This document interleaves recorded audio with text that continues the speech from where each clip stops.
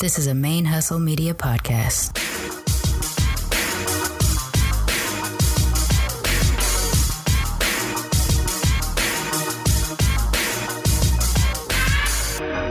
Yo, this is Rashani from the Single Simulcast.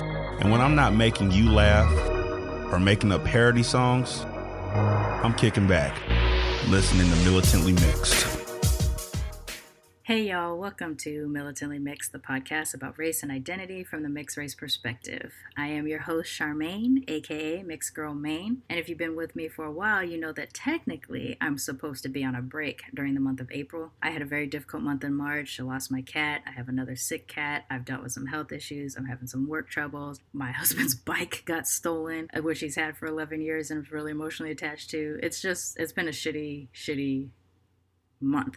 So I was going to take this month off of April and try to recharge my batteries, allow myself to properly grieve for my cat, and take care of my health because I really don't take care of myself, trying to take care of myself.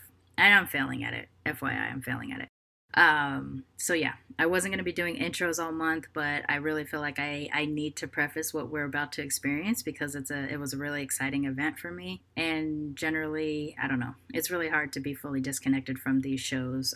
Even as I take breaks, it's important for me to be as connected as possible. So whatever, I'm failing at my break, but I'm excited about what I'm going to tell you. So last week I was traveling in Sacramento, California for a number of events that was set up for me by Sierra College, and more specifically Johnny Terry, who is a personal friend, but he is a teacher that I met at Sierra College when I was a student there. He was my now husband, then BFF's first philosophy teacher. He is the reason why my husband has gone down the path of philosophy. And so Johnny was his first professor. Now he is a professor of philosophy as well. And for me, my first introduction to Johnny Terry was I guess I did go to his class with my husband, just to observe or whatever, and he pointed me out as soon as I sat down. He's like, "You're not in my class, who are you?" And it was probably an instant love connection there. But I was also a technical director for distance learning classes at Sierra College as part of my work study, and he was one of the classes I was assigned to. And so we developed a relationship through, talking over the cameras and controlling the cameras while he taught his classes for distance learning. And all these years later, we're still friends. But he helped arrange for these events at Sierra College for me. And before I get started, I want to thank Johnny Terry and Tamal and Rose and Mika and Megan, all for either arranging events for me or arranging students for me or helping get me to the places I needed to be. It was a really great experience altogether. I was there for their Love Your Body Week at Sierra College. I did speak on the different beauty standards between white and brown bodies and black bodies and yellow bodies. And we blew open, this is so sad, but we blew open the minds of a lot of the white kids that were in attendance then because they have never heard or been exposed to the differences of beauty standards for yellow, brown, and black bodies. And thank goodness I had participation from the students in the class, so I wasn't the only authority, quote unquote, in the room. There were several students who spoke up on behalf of whatever their ethnic groups were and how their beauty standards are treated, and you could see the effect it had on the white kids there because they did not realize that we dealt with the things that we deal with. And so it was all in all a really successful event, I think. Afterwards, I also had several students come up and talk to me, either to tell me that they had never heard the kinds of things we talked about, how you light brown and black bodies, what's considered skinny and fat for brown and black bodies, things like that, how celebrities are treated differently, things like that. There was a lot of stuff we covered during that talk, and I had a few students come up to me afterwards to express their surprise. And then I had a few come and express their, what do I do to be better and to learn more kind of sentiments as well. So it was a really great experience. I don't know if I'm going to be able to share that in a future episode because I'm not sure if you could hear the students when they talked, and I don't want there to be a lot of dead air. But to be honest, at the time that I'm recording this, I have not listened back to it, so I don't know if it's usable yet. But I do know that my 4 interviews for Militantly Mixed are, so you're going to be hearing those over the next couple weeks. And I will get into sharing the first interview that I experienced in Sacramento in a few seconds. But before that, I want to say that these experiences that I had in Sacramento this last week have really opened my eyes to what the path is, the new path for Militantly Mixed. As I will never stop doing the long distance interviews because I need to have access to people all over the world to share mixed race representation for everybody. So that is never going to change. But these experiences of being able to do interviews on the road with people and sit face to face and engage with them directly about what their mixed race experience has been like, or their intersectional LGBTQ plus POC experiences like, it really has changed my motivation a little bit into the direction of getting Militantly Mixed on the road more often. So I am going to be doing a big fundraiser from now until the anniversary date of Militantly Mixed, which is July 5th. Between now and then, I would like to raise $2,500 to help promote Militantly Mixed on the road. This would be to get small venues to allow us to record in public and help generate an audience for us, or to market myself to more community colleges and the other college circuits, so I can continue these intersectional identity discussions. I think this is really is a different experience to look the person in the eyes while we talk about intersectional identity and really connect, person to person within that experience. It's a little different than doing it online. Online over Skype, you still get connected to people, and I still now have many of these people continue to be in my life, and we message each other on a regular basis, and I can't wait to meet some of them in person, which I do hope will be possible as I do get to travel more often for the show.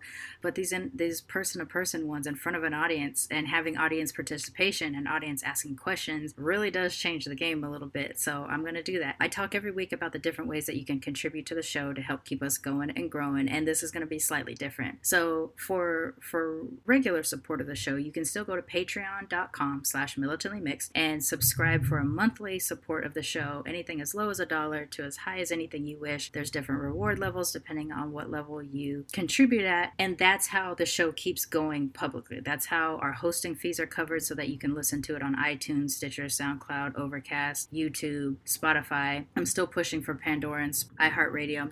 But the patreon.com is how you get to hear the show. With those donations, I'm able to continue to produce a show every week. So you can contribute that way. Or if you would like to participate in this big fundraiser to push for getting Militantly Mixed on the road more often, you can go to paypal.me/militantlymixed. Donate anything as low as $1 to as high as anything you wish. And between now and July 5th, 2019, I am going to be updating everybody on Instagram and Twitter as to how far we've come in our donations. These donations will help significantly in getting a larger audience for the show. Every donation does help and contribute to that, but this is actually going to be a dedicated push to market the show across at least at first across the United States, and then eventually as we get a little bit bigger, hopefully we can start getting more funding to market outside of the United States as well. So if you'd like to help get Militantly Mixed on the road, and maybe actually at your town or your city or your college or whatever, please consider contributing to the paypal.me/militantlymixed fund, because that's the next stage in the evolution of Militantly Mixed. Yeah, I think that's good. And I did say I wasn't going to do a long intro, and I have done one. Okay, so let me talk about what's going on this week. This is the very first event that I had when I was up in Sacramento. I was at the Lavender Library in downtown Sacramento. Shout out to Cindy and Nancy there for organizing the space and allowing us to be in the library to record this episode. The Lavender Library is a LGBTQ plus safe space. It's a library with books and periodicals and magazines and even a porn section that is all LGBTQ plus content. It's an awesome space, and they, carved out a little area of the library for us to be able to record this interview in front of an audience, and it was awesome. And I was in Sacramento when this was originally created, but I had not heard about it until last year, which is unfortunate because it might have been a nice space for me when I was a little baby bisexual trying to figure out what was going on, that I could have gone, but I didn't know about it. And so I think if you are in the Sacramento area, please go to the show notes. You'll see a link to the Lavender Library and the address and everything like that, and see if it's a good resource for you. And then my guest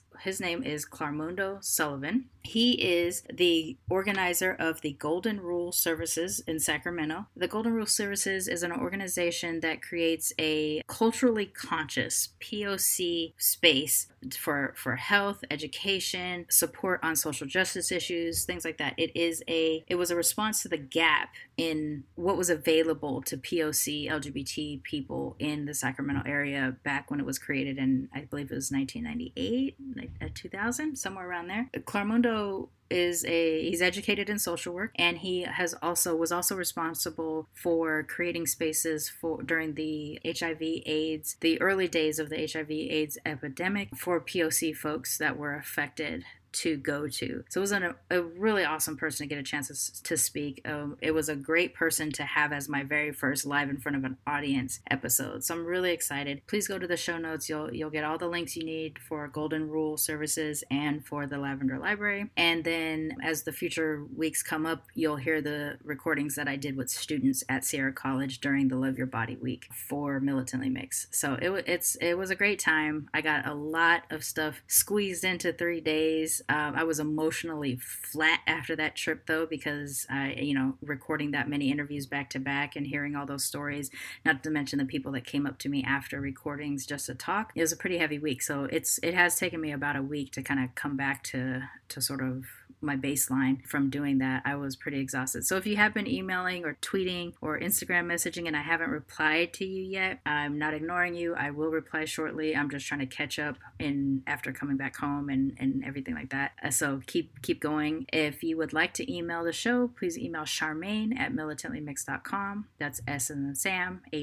HAR, M as in Mary, A, N as in Nancy, E, at militantlymix.com. And you can follow us on Instagram and Twitter and Facebook at Militantly Mixed. And if you want to follow me on Twitter, where I get to be a little bit trash on occasion, that is at Mixed Girl Maine, MANE, on Twitter as well. And I think that is a good place to stop. So without further ado, here is my recording with Clarmundo Sullivan at the Lavender Library, arranged by Sierra College and Johnny Terry. Here we go.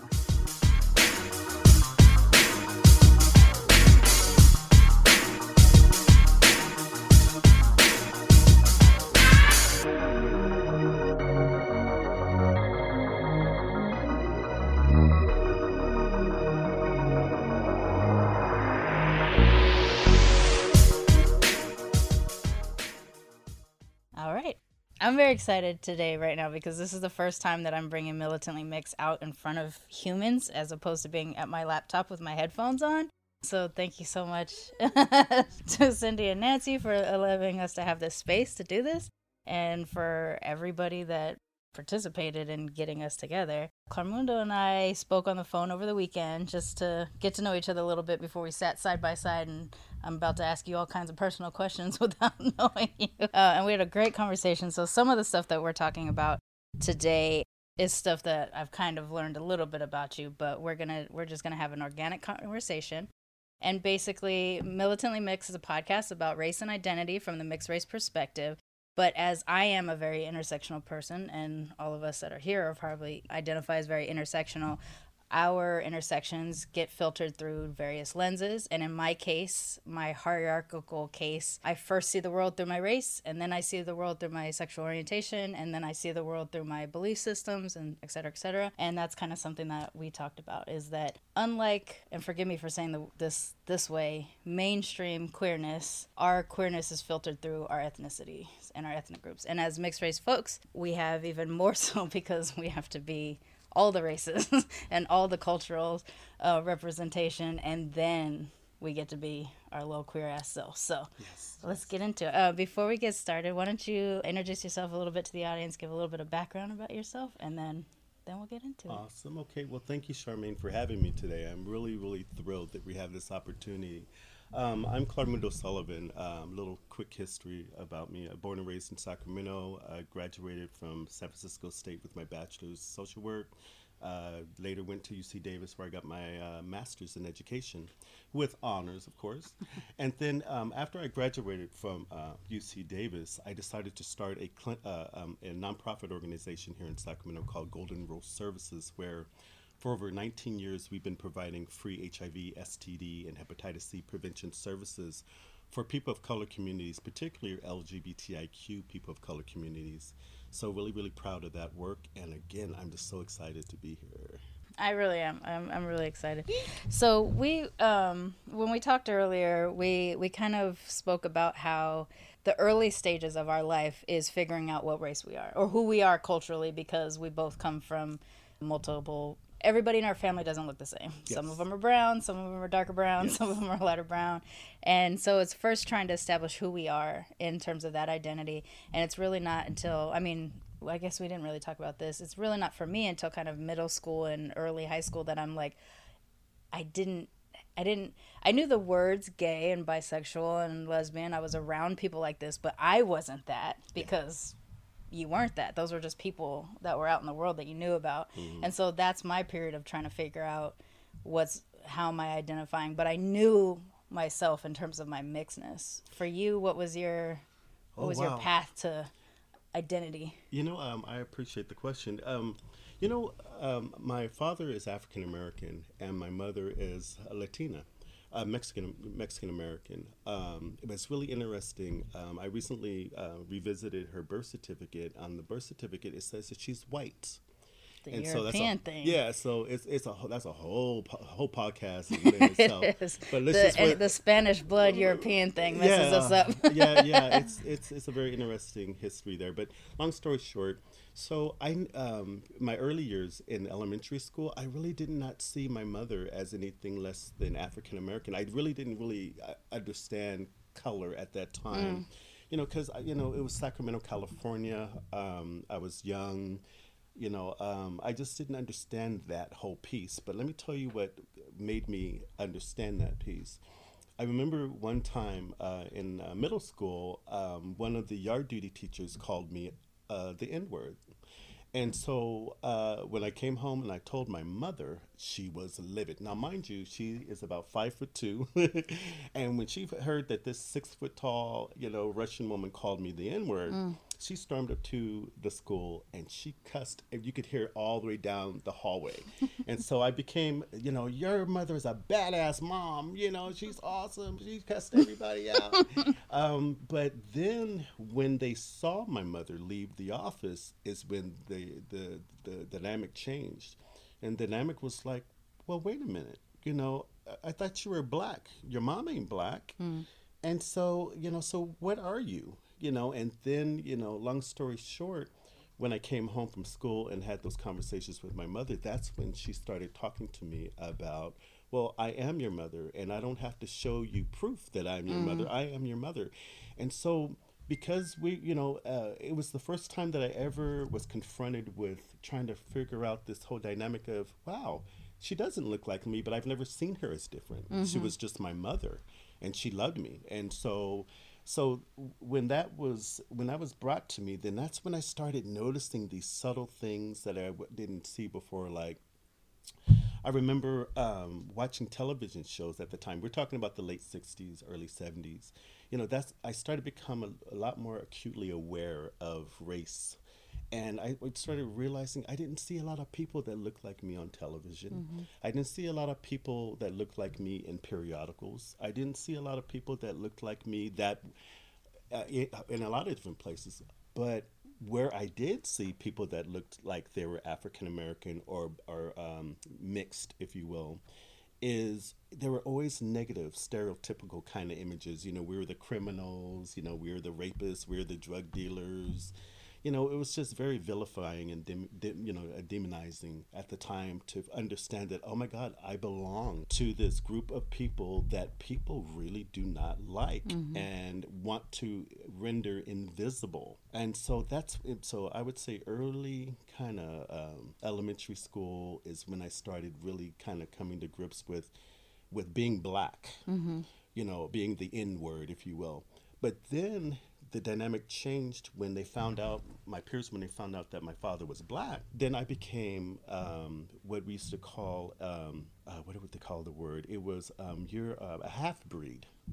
And for those audience members who may not know what that is, it's basically the equivalent of being called an N-word, but it's almost being less than It's the less N than. word. It's one layer below being the worst of the worst. Some people would think at that time in certain parts of the world, even now, that being black or being a person of African descent is the lowest of the low, the worst of the worst. And so then I started being called half breed. And so that was a whole different dynamic. That opens up It just opened up painful a whole stuff. different, like, well, how do I juggle being something that, I didn't choose to be? I didn't choose to be two different races. But, so it took me a process from elementary school all the way through high school. It wasn't until college when I finally felt like, oh my gosh, I'm learning about my both of my cultures, and I'm understanding about the contributions that we've made throughout the world. And then that's what changed my life, Charmaine, is when I took an ethnic studies course in college. And when I found out that there were African Americans that predated slavery, I was like, what? Because that's how we were taught in Sacramento school systems, was, the civil rights, well, slaves, roots, certain civil rights movement key figures that were African American or people of African descent. But then when I started learning about pre-slavery, where Africans were kings and queens, and then anthropology taught us that the oldest bones ever found in the world were found in Africa, which leads some people to believe that the first man and woman were African. So that changed my world. It made me feel a sense of self-esteem that I had never felt before. So that's kind of like the history of some of the stuff. Yeah. That, The self-esteem thing, I think, is a pretty critical thing, and it comes up on the show a lot, is that at first you don't know you're different, and then a bastard child tells you that you're different in school, in elementary school, and then you got to go home to mommy and daddy and figure out what's different about me, why am I different, and then after that you own one of them, because you own the one that people grant you permission to own. You are black because you present blacker, Yes. or because your dad was black. Yes. In my case, I'm a yellow presenting black woman because my dad was black and I was raised in a black area. I talked black, I think black, but I was yellow. And so then there was the half-breed, the mongrel, the mulatto, the high yellow, the red bone, Yes. which I don't even know how I got red bone. It happens sometimes. Yeah, it does. Depends who you ask. Depends who you ask. All these things that indicate that we're not full black. Yes. And then within our other sides, it was if we even had access.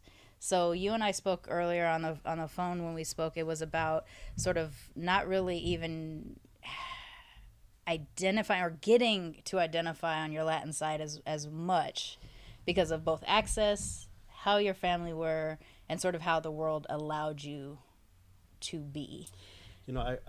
Yes, for me, and I'll just preface it by saying me, my grandparents, my maternal parents, my grandparents, they were Mexican they were Mexican and Spanish. That's how they identified. But they didn't approve of my father and my mother's marriage. They didn't approve of the dating, let alone the marriage. And it predates Loving versus Yes. Virginia, too, so Yeah. it's Yes, because kind of illegal at the time. well, I think yes, on a national level, right? We know that there were, unions, Pockets of safety. Pockets of safety. Yeah, I appreciate that. And so, because my grandfather, my mother's father, didn't identify as Mexican American, even though that's what's on his birth certificate. He didn't want. He was my father says that he was an assimilationist, and an acculturalist. He did not Acultural? Aculturalist? Yeah, assimilation and acculturation types of behaviors. He did not want his daughter to date anybody outside of Caucasian identity. And so when my mother and my father started dating, long story short, they for a long time did not want to be involved with their half-breed grandchildren. We got the message very early that our grandparents had an issue with biraciality, if not African American individuals, when our cousins who were fully Mexican whenever they had school pictures, oh, they're all over the walls, you know, really proud, really excited. But when it came to the mixed kids, the biracial kids, we never saw our images on the nightstands or in the front rooms. When birthdays came around, you know, we didn't get any of that acknowledgement. It took me to graduate with from high school with honors and then college with honors for them to finally start opening up and saying, hey, you know, this, you know, I think maybe we've been a little bit rough. Maybe we've misunderstood. They actually acknowledged that? You know, actually later, before they passed, they did. I remember on my mother's deathbed, my grandfather came to visit her, and my aunt on my father's side was in the room. And and this is a man that was about 70 years old at the time. He apologized to my aunt and said, you know what, I'm really sorry for the way that I treated you and how I treated your family because they were black. Because, you know, he didn't apologize because it was wrong. He apologized because of the fact that it took him away from my mother, who had to make a decision on whether they wanted her loyalty was with her parents and her family or with her children. Wow. And so my mother's loyalty was always with us. But isn't that funny that, you know, when we finally get this, you know, apology, you know, for the racism and the maltreatment that my mother had to endure for years and years and years, and my father. It wasn't the fact that it wasn't because of racism and discrimination and prejudice. It was because because I could have spent more time with my daughter. Wow. So we knew. It's almost like he was waiting for her to solve that problem so she can be back in his life versus just accepting you as his family also. Yeah, we saw little glimmers of tolerance. How about that? Okay. Just like people tolerate LGBTIQ individuals. You can come to our church, but there's only a certain can't be in level. a leadership role. Yeah. We're gonna stop you. You're not fully accepted, but we're gonna hate we're gonna love the person and hate the sin kind of thing. So it was kind of like that dynamic when I was around my family, who were people of Latin descent. I remember one time in high school, I met my mother's aunt for the very first time in my grandparents' home, and she had never met me, and I was in high school, and so just by chance she was there, and she said, "Oh, well, nice to meet you, nephew." And then this is the next thing that came out of her mouth. She was like, "You know what? You could really pass for Latino if you really wanted to. So why don't you decide to identify as Latino instead of black? We know blacks, just don't have a really fair deal, in this country. So why don't you identify as Latino? You'd have better opportunities, And this is like the thing that happens to all of us. I swear, it comes up so often on this show of someone in our life at some point tells us it would be better for you if, and then they fill in the blank of which of all your things is the thing that would be most palatable, as if our faces could just. Oh, yeah, we can just transform right away. I was told by a Jewish woman in my 9th grade class during a proctored exam to select white, because technically I was half white, because my mom is half white, my dad's half white. I'd go further in life. And I was like, well, what about when they see me? And she goes, well, yeah, you'd probably just have to use an abbreviation for your initials, because I'm Charmaine, and that's going to clue in some weirdness for a white person. Yes. But also, like, eventually they're going to see me, so how am I going to pass for being white? And yeah, I mean, maybe on the Latin side, because there is African blood inside a lot of Latin folks, you could, but but that wasn't her intent. I wish that was the intent, that hey, you're an Afro-Latino, so that you need to understand that Africans and people of Latin descent, they have a shared history. And so that would have felt a lot better than, hey, I want you to choose one or the other, and hey, let's choose the quote unquote better one, like she did.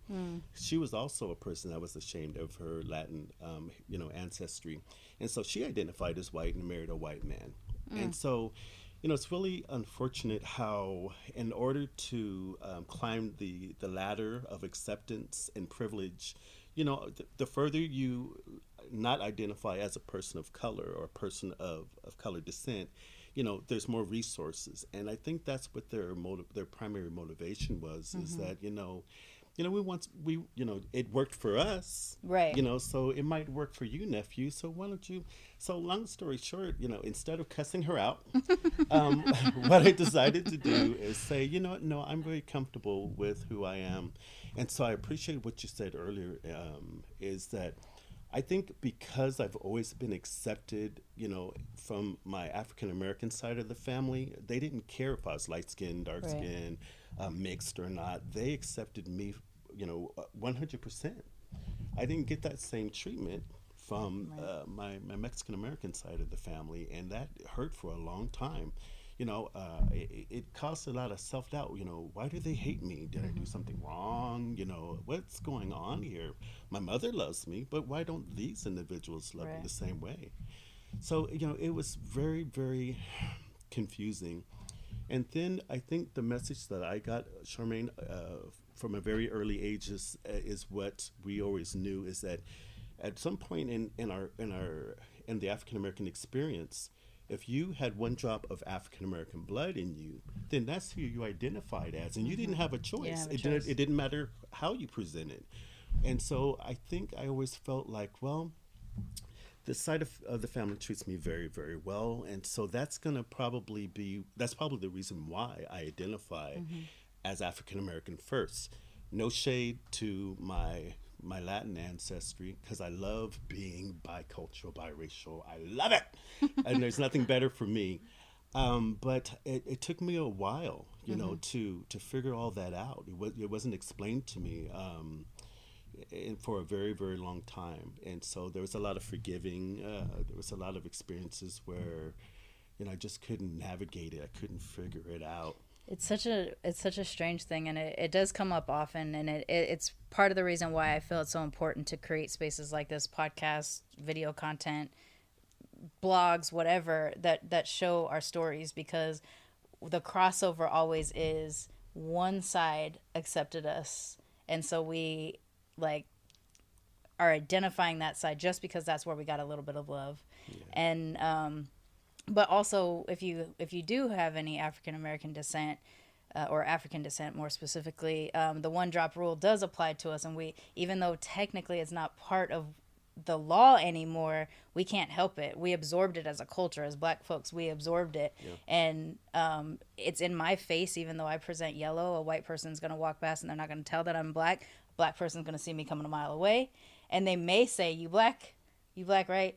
Or they might just give me the nod, and then I know that they see me, and I don't have to ask that question. Whereas, even though I'm technically half white, no white person's gonna be like, "You must be a half white, quarter Japanese, quarter Black." Like, that's never gonna happen to me.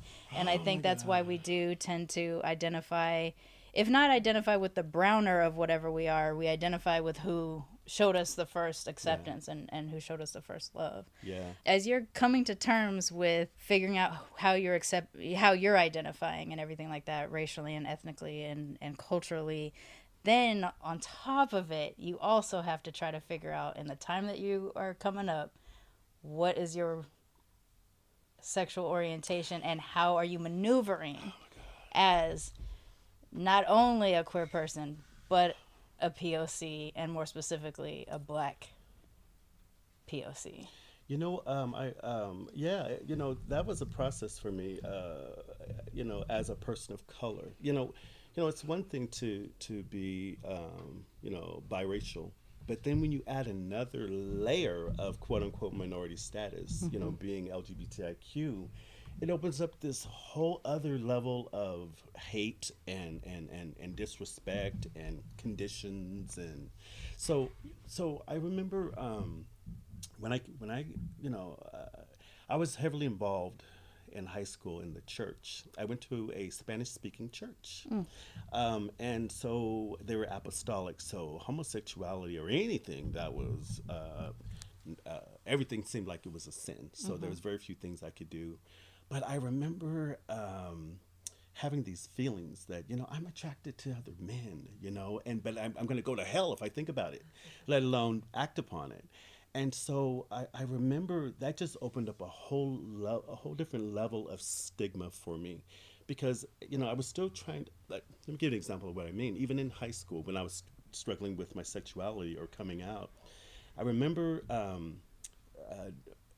coming to realize that my father didn't have resources, financial resources. My mom didn't have financial resources to send me to college.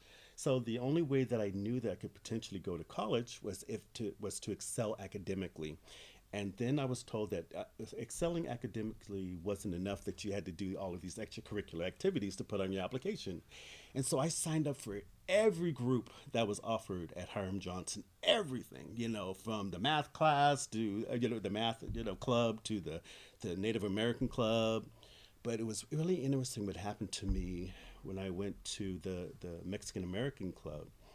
So I'm excited, surely I'm going to get into this club because I'm Mexican. Right. So I get into the after school club meeting, and there's a room full of people of Latin descent, and none of them look like me, by the way. But so when I get to the room, everybody turns around and they look at me like, what is he doing here? The Black Student Union is across the hall. And I remember feeling like, oh my God, not only do I have to deal with being treated differently from within my own family, but now I'm being treated from amongst my peers who are my people. These are people of Latin descent like I am. And so it verbally took for me to say, I belong here. Mm-hmm. And so I'm not going nowhere. Mm-hmm. For them to say, oh, we get it now, we understand. Well, how do you not understand that when people, like 3/4 of the world look like me, right. People of color? So not only had to deal with that racism and discrimination, but I also had to deal with coming out as a gay man who was a faith, person of faith. In the Black community, as you well know, it's just a taboo topic. Something, Black men, we're supposed to be straight, we're supposed to reproduce, we're supposed to have children, we're supposed to be strong, hyper masculine, we're supposed to, there's all of these sexual stereotypes, so I had that to deal with. But then, I didn't identify with all of those things. So it was this huge struggle. And at one point, I remember being in college feeling suicidal because I was trying to figure out, the God, what I'm being taught in church is that the God that loves me hates my guts. And so not only am I hearing this from Black churches, but I'm hearing this from the Latin churches that I was attending. So it felt like everybody wanted me to disappear. Everybody didn't want to validate who I was. And it was very, very isolating. It was very depressing. So dealing with racism, dealing with culture, and dealing with how I was put multiple times in a position to choose one or the other. So, how do you choose?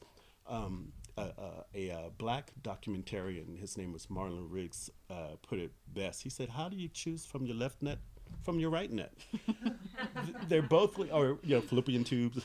But it's the same. It's the same thing. Inclusive space. Right. Yeah, we're in a safe place here. We're going to affirm everything here. I don't want letters. But that's kind of how it felt. So it was an additional layer. Yeah. It was like, oh my God, fuck. I'm already dealing with, what it's like to navigate as a Black man, a Black male in America. Then, if I identify as Latino, there's racism and discrimination against that community as well. And then, here's the other piece that kind of really fucked me up, was that living here in Sacramento, I didn't see a lot of positive images in my community. And so, there's a lack of really good role models that I could look up to. And as a result of that, I felt less. And I felt like, well, maybe I am ugly. Maybe, the stereotypes for Black men is that we're ugly, we're lazy, we're animalistic, we're brutes, we're out to, we're naturally born criminals. And you know what? The truth of the matter is that I was raised in a culture of poverty like that, where I was raised amongst pimps and prostitutes and drug dealers and criminal activity. But that didn't define who I was going to become. It could have, I could have easily, been a statistic and did that, but something inside of me from a very early age, once I figured out what racism really was among, against black folks, I remember making a commitment to myself as I didn't want to be a statistic. And what I want to do is I want to prove all of these individuals who don't like me because I'm black or biracial, I'm going to prove them wrong. Because the notion is that because we're mixed or because we're people of color, that we're less, that we're deficient, that there's something wrong with us, that we're incapable of achieving anything positive. And so probably in high schools when I started saying, I'm going to prove everybody wrong. And that's kind of what has kept my sanity for a very, very long time in the midst of racism, in the midst of homophobia that I still experience, not only in the black community, but also in the Latin community. There's some very strong messages within both of those communities. And that's why I appreciate both of those communities, because we have similar cultural expectations when it comes to certain things. Doesn't mean that they're necessarily right. But I had to learn both. I had to understand, the cultures of both and what the expectations were of both, and how, when they both conflicted, what to do in that situation.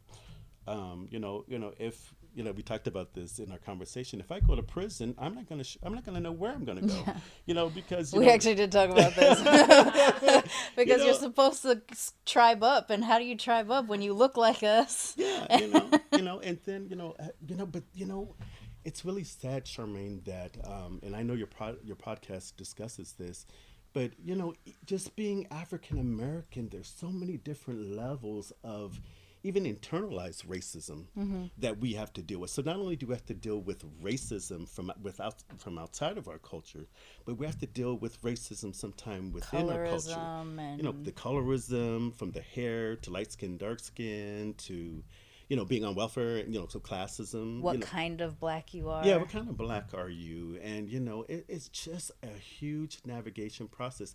So what I would say to your listeners is that if you identify as a person of color, but especially if you are biracial, I want you to go and apply for mental health services, because you are a survivor and we are post-traumatic stress survivors.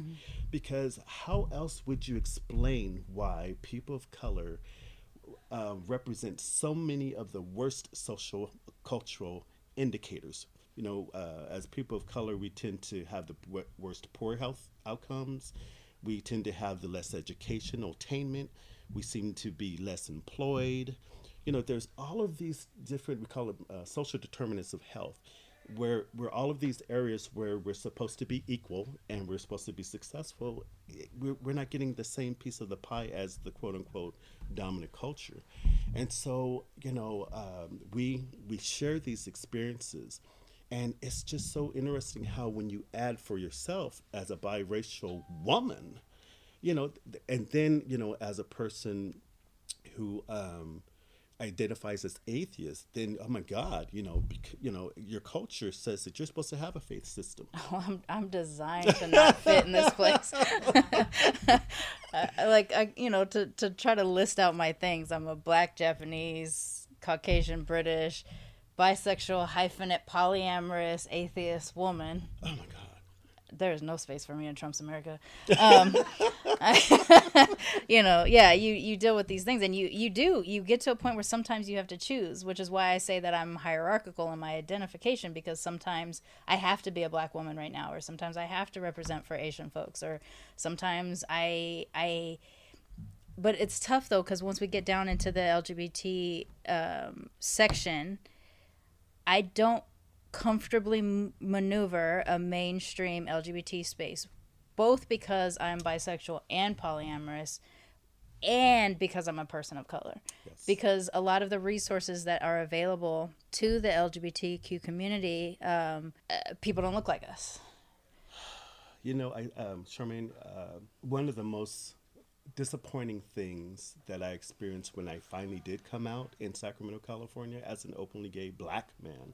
That's revolutionary, by the way, even in Sacramento. But one thing that was so disappointing for me was the lack of African American the lack of African American images in the LGBT community.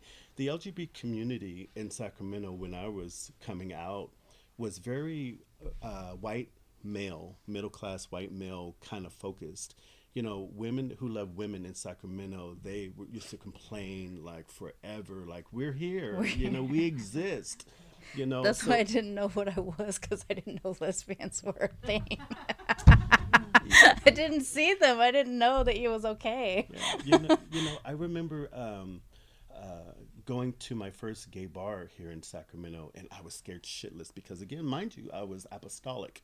You know, so I wasn't supposed to be anywhere near homosexuals, and I wasn't supposed to be anywhere near a gay club. So I was like trembling and shaking, and, you know, I was looking around, didn't know what to do. And I remember when I went in there, I was like, oh my God, look at all these people. They're gay. They're like me. And so, you know, I was thinking that, you know, there's going to be a wide, you know, come to us, you know, we're your family, we're your peers, you're one of us. And I experienced the total opposite. You know, they looked at me like I was other. They looked at me like, you know, why are you looking at me? Why are you, you know, I don't want you. You know, you're black. You know, I felt ugly. I felt isolated. I felt non-affirmed. I felt, you know, so that was just the humanistic piece of that experience. And then as I explored further, you know, I didn't see any employees there that looked like me. I didn't see any literature that looked like me, that spoke to me as a person of color, let alone African American. And I was like, oh my God, is this what the gay community is all about? And so it kind of, if I wasn't careful, I could have internalized racism, that, you know, I'm still ugly, even in this community. I'm still black. I'm still unattractive. I'm still undesired. I'm still an object of, you know, eroticism. I'm this, you know, because I'm a black man. You don't care about my culture. You don't care about me and what my interests are. All you know is the stereotypes that exist within the LGBTIQ community, one of which was, you know, you have a big black dick. Mm-hmm. So would as a Caucasian gay man at the time, you know, would they invite me to their homes and introduce me as their partner? No. But if they wanted to get between my legs because they thought I had a big dick, all day long. I remember going to gay bars where they asked me for several pieces of ID. I'm in a long line because, you know, it's the only gay bar in the area. So I'm seeing all kinds of Caucasian going in there, went, you know, here's my ID, have a good time. But when I got to the front of the line, sir, we need to see 5 pieces of ID. Well, okay, I have for an apartment. Yeah, right. It's like you got a gas bill. Yeah, I was like, what's going on here? You know, and so those encounters, I was very, very disappointed. Right. Initially, my initial experience coming out in the LGBTIQ community here in Sacramento was very negative, and and as a result of that, I can see why. Unfortunately, there's members of the LGBTIQ community who are suicidal because, you know, you're taking a risk of coming out. So that could mean that you're losing your family, you're losing your friends, you're losing employment opportunities, you know, because you're thinking that you're coming to this community that's going to embrace you and love you for who you are. And why wouldn't they? Because they should definitely understand what it feels like to have a minority status put upon them because of how they're treated. Mm-hmm. And so to experience that other third level of stigma was just awful. And like I said, you know, there was a point in time where, you know, a lot of people don't know this, but like I said, I was suicidal because I could not, it was too much. I had 3 different minority statuses that I was dealing with. And sometimes they complemented each other. Sometimes they worked well together, but oftentimes they didn't work very well together. Mm-hmm. And it's just like, you know, where do I fit in? Where do I belong? It's a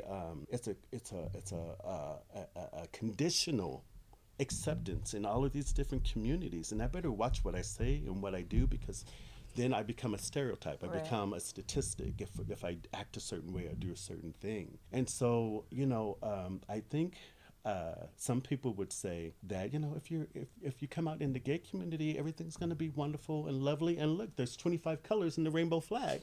So, so there's got to be a place here for you. And that wasn't my experience, and that's not my experience. That's probably not the experience of a lot of people of color first. But, we saw the same thing with women who love women, here, particularly here in Sacramento. If you were not a white gay man, oh, who are you? What, why are you important? You're a woman. That's what it really meant. You're a woman. This is about a men who love men kind of a dynamic, and you don't fit into that dynamic. And what's really pissy about that is that when the HIV/AIDS epidemic hit in 81, and you saw all of these white gay men getting sick, who was there to take care of us when we were HIV positive and experiencing AIDS complications? Primarily, it was our lesbian sisters. And I think that's one of the pieces of the HIV/AIDS epidemic that is so unacknowledged, is that our sisters came to bat for us when our families disowned us, put us in hospitals, put us in what do you call those places for mental health? Sanitariums? Yeah, just all of these negative things that happened to us when we came out as gay. So again, as a gay man, we had to deal with not only being ostracized from our families and our church families and, the society, but then when you tacked on HIV/AIDS, then that was a whole different level of stigma. And so, I think when we talk about, for me, as an Afro-Latino gay man, there's just so many different layers. It's a miracle that anybody who identifies as I do has any kind of success or any kind of stability or any kind of, because there's so much that's upon us. It's a huge weight to carry. And that's why we see, even still, a lot of African American gay men identify as straight, because they don't want to deal with... Our community is not welcoming of Yeah, it. it's not, And so I remember I did a speaking engagement. I was a speaker at a conference, keynote speaker, and they wanted to hear about my experience and the intersectionality of being Black and Latino. And so, I told them that, it was very challenging for me. It's always been very challenging for me, and it's not that easy even today. There's still racism that exists. There's still stigma. There's still this notion of having to juggle all of these different social role expectations. And so, but the good news is, despite all of the isms and the obias that I've experienced in my life, I've been able to overcome and become resilient. And I think that's what we learn. And that's one of the things that I'm most proud of, as the African American experience for me has been, is that we're resilient. We have learned how to overcome all kinds of obstacles when it comes to racism and discrimination and prejudice and all that kinds of stuff. So through my experiences, my negative experiences, we were equipped with being stronger. I tell our clients at my clinic that, Trump is going to kill us all, we're gloom and doom, we're not going to survive Trump. And I say, you know what? If you're an African American, you've already know what it feels like to be a survivor, because this is not the first administration that oppressed people of color, that oppressed women, that oppressed LGBTIQ communities. And then when you tack on poverty, being poor, which a lot of people of color unfortunately are, because, we don't have the same opportunities as other communities. I know how it feels to be poor. So if Trump cuts 25 different programs because I know what it feels to be Black or Latino, and the limited resources and the income that some of the opportunities present to us because we're other, I think I'm going to survive. I think many of us are going to survive, and we're going to look back and say, wow, why did we ever doubt that we're going to survive Trump when we've survived since we stepped foot, on this continent? We're resilient. we know how it feels to do without resources. We know how it feels like to do what some people would say Jesus did in the Bible, where he took 2 fishes and 5 loaves and fed 1,000 people. I saw that happen in my family all my life, and so, if there's anything to be said about being biracial, it's that, we can take what's amazing about 2 cultures that have made some significant contributions to the world, and we can take the negative experiences that has challenged us to be resilient. We can take that and we can use that as an empowerment. So we can either be a victim or we can be a survivor. And again, that's who we are as people of color. It might be militantly radical for me to say that, but I would say that that's my truth. Quiet as it's kept is probably the truth of so many other people that identify like you and I do. So on this show, we do deal, a lot of times trauma comes up, and the difficulties of maneuvering the world through our lenses happen all the time. So I like to end the show on a positive note and ask, of all the stuff we talked about today and everything, what do you love most about being mixed? Oh my God.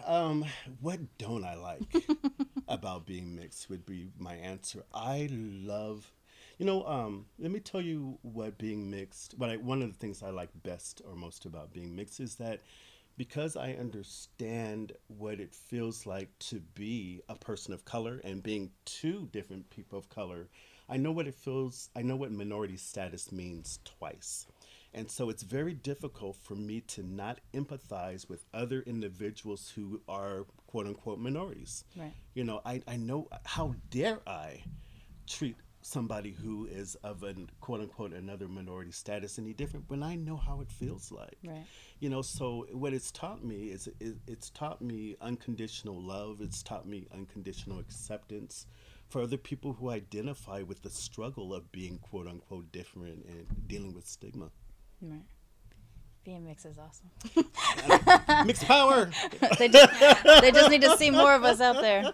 Well, thank you so much for coming on to my show with me and coming to the space. Thank you to the Lavender Library here in Sacramento for inviting us. Thank you to Sierra College for making it all happen. And yeah, don't forget to be your mixed ass self. Ooh, and if anybody wants to learn more about the organization, is that going to... Oh, yeah, go ahead. Okay. Yeah, go. So, talk about that. May I? Yeah. So I'm the executive director of Golden Rule Services here in Sacramento, and we have some really great resources for people of color who need resources around HIV and STD and sexual health. And so our website is www.goldenruleservicessacramento.org. And you can go on the website and find some really, really great resources. And we're definitely, like you, we're always welcoming and accepting of support. So go to the website. I'm challenging all of you. Go to the website and make a donation, show some love and support. And hopefully they'll do the same thing for you. We'll put it in the show notes too, so that they'll be able to just click a link and support all these different organizations, because it's representation is what helps us, I think, make those extra steps. And that's what the show is about. I think that's what the Lavender Library is certainly about. Yes. And also the Golden Rule Services. Yeah, so if you live in the Sacramento area, you must visit the Lavender Library. There are resources here that will affirm you, not only as a person of color, but also as a same-gender living individual or LGBTIQ. And that's what we strive for at Golden Rule, as well, is that we want to make sure that there's resources in the community for everyone, including in some of the most vulnerable communities here in Sacramento, which would be people of color. So I thank you for inviting me. I'm so thrilled. Thank you. All right.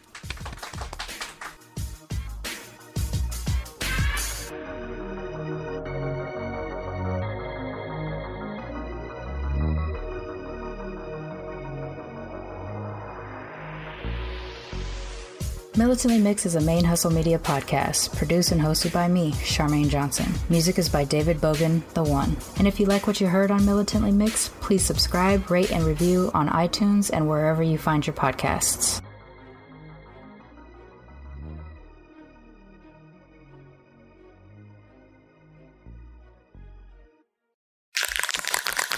Main Hustle Media. Turn your side hustle into your main hustle.